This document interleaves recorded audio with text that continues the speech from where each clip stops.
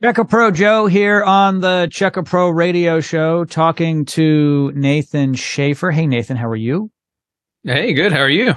I am living the dream. I love what I do. I love Perfect. helping homeowners live a healthy, safe life. Speaking of healthy, let's talk about indoor air quality. People ask me all the time how they can improve their indoor air quality. And I'll tell you, years ago, we didn't use the air conditioning and heating the way we do today. And we often opened our windows more frequently and the fresh air came in. But a lot of us are in more of a newer sealed home.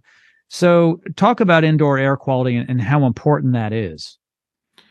Oh, yeah, it's extremely important. This is a topic that I love, and unfortunately, it's kind of sad. It's really not talked about near enough within the industry, as far as from other heating and cooling companies as a whole, right across the nation.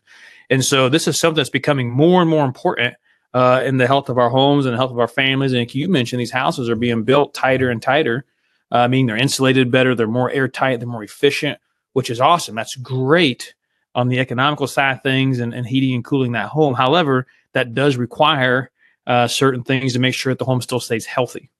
And so there's lots of things to take into consideration as we go into this time of year. One of the top of mind things that comes up is humidity. As we start heating the home with these systems, the air starts to become drier, and we start to feel that. And so, and it creates a difference in the comfort too.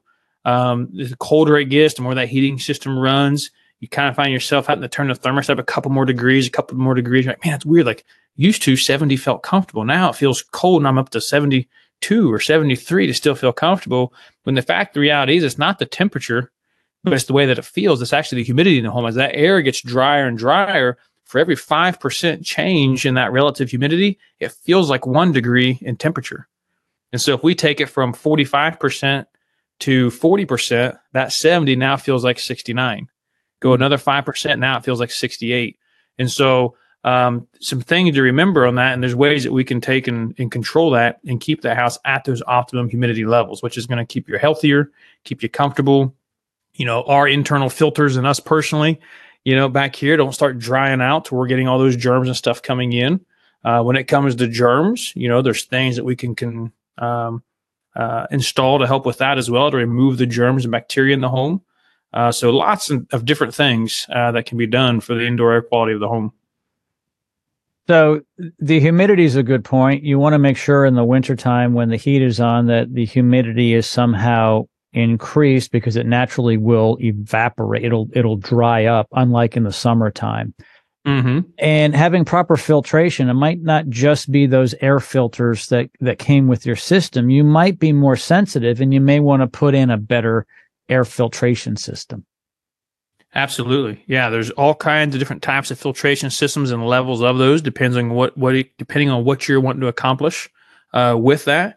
You want to, keep that system, that investment clean and lasting a long time. You want to keep the air clean in your home. You want to dust less often to keep all the air in that home that's coming through that system. We're breathing it in. And so we want to protect ourselves and our families to keep us healthier. So definitely filtration options are something to be looking at.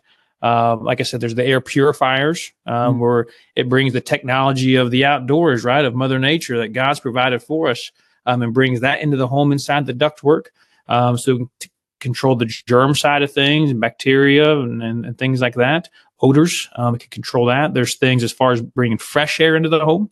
So we talked about those airtight homes at the beginning, which is great, but sometimes we need to introduce some fresh air into the home and put the house under a positive pressure instead of a negative pressure. And so there's things that can tie into that as well. And then, of course, like we mentioned, the humidifier. So those are some of there's more, but those are some of probably your 3 or 4 most common things that have the biggest impact on keeping that home comfortable as well as healthy. And for more information, you can go to Nathan's website. There's a link in the show notes of this podcast. As always, my friend, thank you so much for educating us. Hey, thank you, Jim. Thanks for having me.